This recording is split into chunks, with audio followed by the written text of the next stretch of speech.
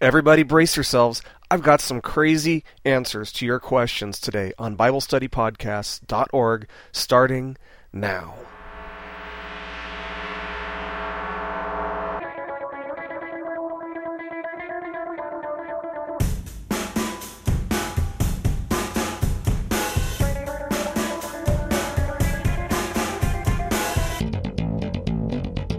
Hello, everybody, and welcome once again to BibleStudyPodcasts.org.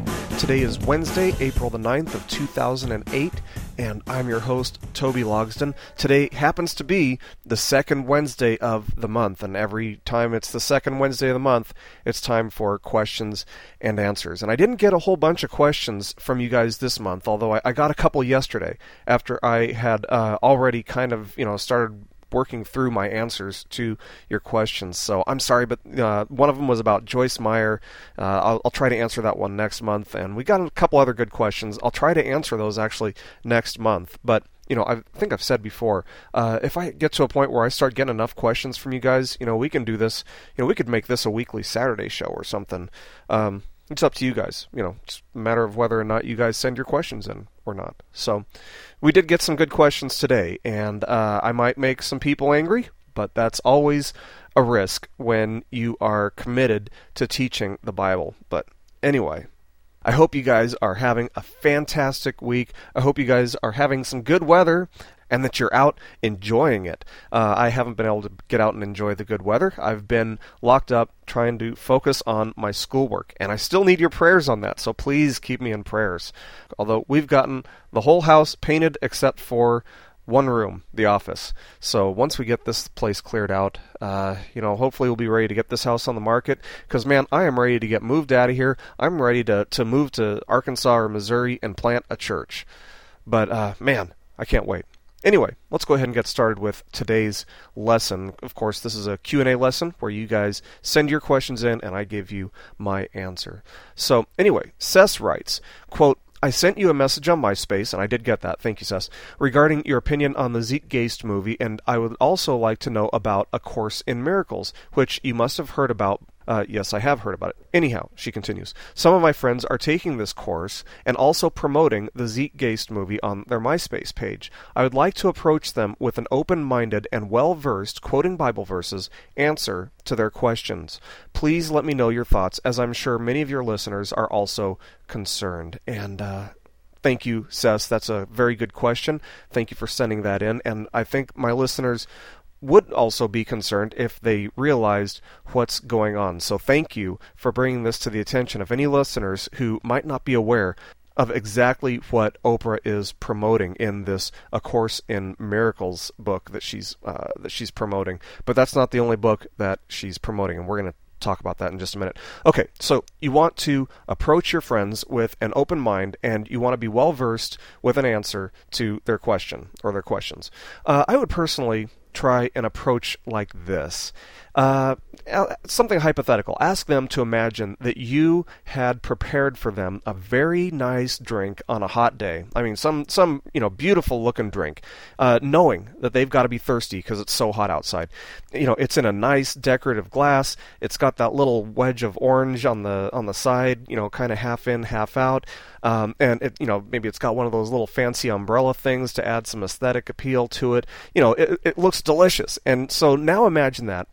Just as they're getting ready to take a drink, you tell them, wait a minute, I need to warn you, there is a teaspoon of cyanide in there. But don't worry, it tastes so good. I mean, this drink is just delicious. You'll love it. And besides, look at how pretty the glass is. Look at how pretty your drink is. And then ask your friends, would you still drink it? And if their answer is yes, well, either you've got some crazy friends and you might want to call a psychiatrist, but, if their answer is no, you know that they have a good head on their shoulders and they can be reasoned with. And this illustration actually just serves to demonstrate exactly what Oprah is doing. I have personally witnessed her denouncing Jesus as the Savior. I have seen her and heard her denounce Jesus as the only way to God with my own ears and my own eyes. She teaches that there are many ways to get to heaven. Friends, there is only one way to get to heaven. Jesus said, I am the way. I am the truth and the light, and nobody comes to the Father but through me. Paul said that if Jesus wasn't raised from the grave, our faith is in vain, and his teaching was in vain. Do you know of a place that there are many ways to? I do. It's a place called hell. Yes, there are many ways to hell, but there's only one way to heaven, and that's through faith in Jesus. And while Oprah is saying that there are many ways to heaven, I think she's got it a little bit backwards. She's leading people right into hell with that type of theology. Oprah is now promoting a book titled A New Earth, and it's actually on the front of her website. The very first thing on her website when you go there is this book that she's promoting called A New Earth. In fact, she said, and I witnessed her with my own eyes. I witnessed her with my own ears.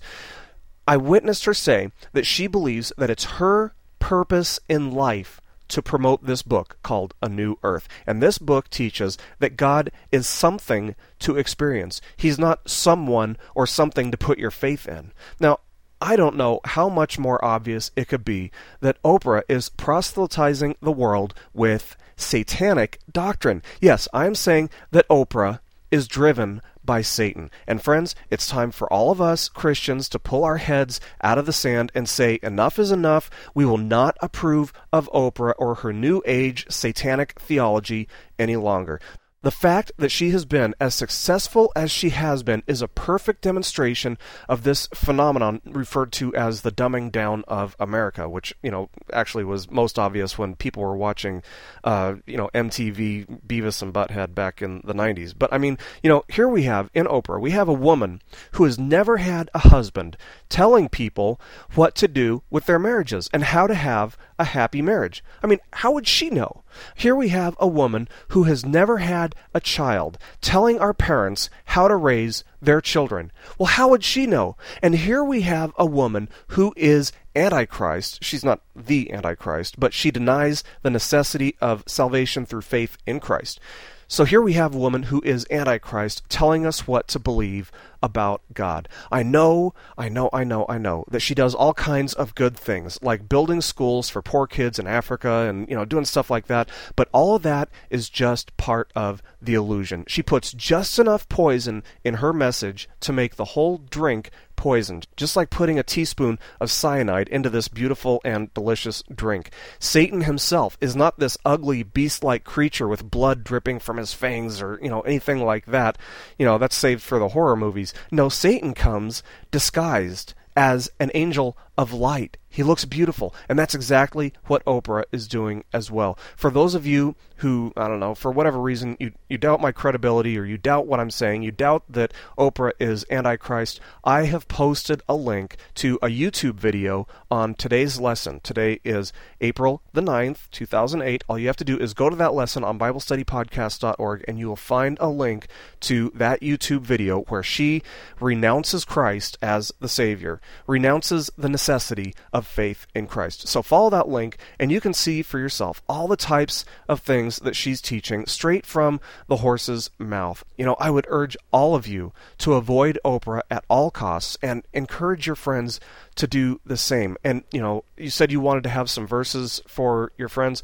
Well, there's John 14:6, which is the one that I already quoted, where Jesus says he's the way, the truth, and the light, and that he's the only way to the Father. Then there is Acts 4:12, which says, neither is there salvation in any other, for there is no other name under heaven given among men whereby we must be saved. Or there's Romans 3, verses 23 and 24, which say, for all have sinned and fall short of the glory of God, being justified as a gift by his grace through the redemption which is in Christ Jesus. Oprah is a liar. Oprah is a deceiver, because Jesus is the only way. There are many, many, many roads to hell, but there's only one way to heaven. So I hope that answers your question, Sess. And if you have any need for clarification or anything, go ahead and send me another email. I'd be happy to work with you on this one. But thank you, Sess, for your question. And for those of you who haven't already turned me off for talking smack about Oprah, our next question comes from Rick, who asks a couple questions to follow up on our preterism lesson by asking, first of all, who is Antichrist? The preterist points to Hebrew numerology and gives Nero Caesar the number of 666. They even go on to say that a textual variant of 616 as the number of the beast is not a mistranslation of Nero's name, translated into numbers using a different spelling. I believe Greek gives the 616 and the Hebrew spelling gives the 666. Secondly, Revelation does not mention the destruction of Jerusalem, which they say is strong evidence it was written prior to 70 A.D. Sproul, R.C. Sproul that is, Sproul in his book, The Last Days According to Jesus, recognizes that this is an argument from silence, but he says, quote, "The silence is deafening," end quote. Well, thank you, Rick, for sending in your questions. Those are good questions, good follow-up questions on our preterism lesson. So to answer your first question, there are actually several reasons to reject the possibility that Nero was the Antichrist that was prophesied of in the book of Revelation. First of all, Revelation wasn't written until sometime between 90 and 95 AD. Most scholars agree with that. And that's 20 to 25 years after the destruction of Jerusalem. But we're going to come back to this when we answer your second question. Further, and maybe more significantly, Nero didn't do what the Antichrist was prophesied to do. He didn't establish a monetary system that people around the world adopted. He didn't force people to take a mark on their foreheads or on their right forehand. He didn't go into the temple and demand that people recognize and worship him as God. He didn't establish or break a covenant with the nation of Israel halfway through that covenant. The list goes on and on. Nero did persecute Christians, yes, and that is what the Antichrist will do, yes, but that's about the extent of it. That's about the only thing he did that the Antichrist is prophesied to do. The fact that his name numerically is either 666 or 616 is really irrelevant. It's necessary for the Antichrist to be identified by 666 or 616, but you can't say that it's conversely true that if someone's name is identified by 666 or 616, they must be the Antichrist. I imagine there have been thousands upon thousands of people who could be identified by 666 or 616. So if we were to put this into the form of a syllogism, it would read, if a person is the Antichrist, his name will be identified with 666 or 616. Nero's name is identified with 666 or 616, therefore Nero is the Antichrist. This is as invalid as saying, if Nero was in a plane crash, then Nero is dead. Nero is dead, therefore Nero was in a plane crash. This is called the fallacy of affirming the consequent. You're allowed to affirm the antecedent, but you can't affirm the consequent in a valid argument. So that whole argument is completely shot down. So no, Nero was not the Antichrist. He didn't fulfill the prophecies of the Antichrist. So, in response to your second question, Rick, it's true that the destruction of Jerusalem isn't mentioned in Revelation. R.C. Sproul is right about that. But really, how odd is that? First of all, Revelation isn't meant to be an historical record. Rather, it's a record of God's revelation. Secondly, between 20 and 25 years had passed since the destruction of Jerusalem when the book was written. It was no longer on the forefront of people's minds. Just like, I don't imagine that in year 2026 people are going to be mentioning the 9/11 attacks in New York in the letters that they wrote. Just like we don't mention the Vietnam War in letters that we write today. And further, maybe most significantly, R.C. Sproul fails to make note of the fact that the book of Revelation is addressed to all of the active churches, but the Church of Jerusalem isn't mentioned. Where is Sproul's head on this one? Honestly, I have no idea. But this really sticks out as an obvious factor that, Dr. Sproul has apparently overlooked. When Jesus is addressing all the churches, where's the church at Jerusalem? Well, obviously, they're not listed because they were destroyed. So I would say stay away from R.C. Sproul's stuff when you're reading about end times, because obviously he misses some pretty obvious things. But, that's probably obvious to you guys by now. But anyway, thanks for your questions, Rick. Those are good questions and good follow-up questions. And hopefully that was something that everyone can learn a little bit of something from. So our last question of the day comes from Todd, who writes, I've really enjoyed your lessons about homosexuality so far and can't wait for the rest. I talked to my biology teacher about whether there is something in our DNA which makes people gay, and he says there is evidence that there is. He said that one example of proof is that animals sometimes practice homosexuality, and that there is a video he can show me to prove it. What do I say to that?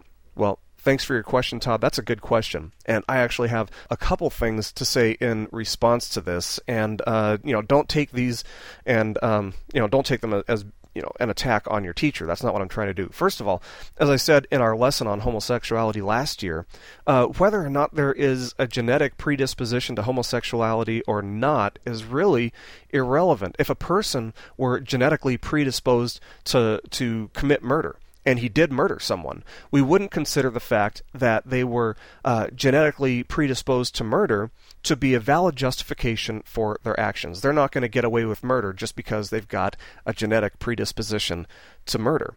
There have been studies that have actually shown that people are genetically predisposed to be more violent than other people, but that doesn't give them an excuse to go around and beat up other people or to be violent. So really, genetic predispositions can't be used as a legitimate justification for behavior at all. Keep that in mind. And as for the second part of your question there, that various animals have shown homosexual behaviors, and I look at that and I say, what does that prove? I mean, animals eat their young too. Should we do that as well? Some animals eat their own. Should we do that as well? If you want to take this to an extreme, some animals eat their own feces. I'm sure your teacher would agree that we shouldn't do that. But hey, if your teacher wants to do that, I suppose that's his own business. Just maybe avoid shaking hands with him. But the fact is, we have something that animals don't. We have the ability to reason. We have intellect. We aren't controlled by our instincts. Animals don't sit there and think to themselves, saying, I think I feel kind of gay today. That's not how it is. Rather, they follow their instincts and they just get it wrong sometimes. But it's not by a deliberate act of their own willpower. It's not something that they sit there and contemplate. It's not something that they do intentionally or anything like that. So, anyway, I hope that helps you, Todd. Thank you so much for your question. And again, we did get a couple other, pretty good questions, and I do want to address those, but I'm going to have to wait until next month, unless I get a bunch of questions from you guys, in which case, like I said, maybe we can start doing this on Saturdays or something. I don't know, because I really like doing the Q&As. I think that's a neat way for me to get in touch with you guys and to know what you guys, the issues that you guys are facing. So, anyway, God bless you guys. Thank you so much for listening today. Keep growing closer to Jesus.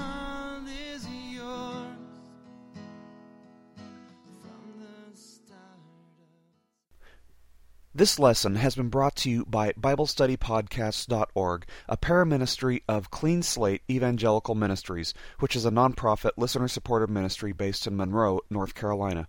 While our desire is that your primary giving be done with your local church, if the Lord is leading you to support our ministry, we do depend on your support to keep our ministry going and growing. If you feel the Lord calling you to support our ministry, you can go to BibleStudyPodcasts.org and click on support on the right-hand side. You can make a tax-deductible donation from there. By doing so, you'll be helping us to reach multitudes of people each and every month from around the world who, just like yourself, desire to find answers and meaning in Scripture. We thank you for listening today, and we pray that the Lord blesses you and draws you closer to Him. Keep growing closer to Jesus.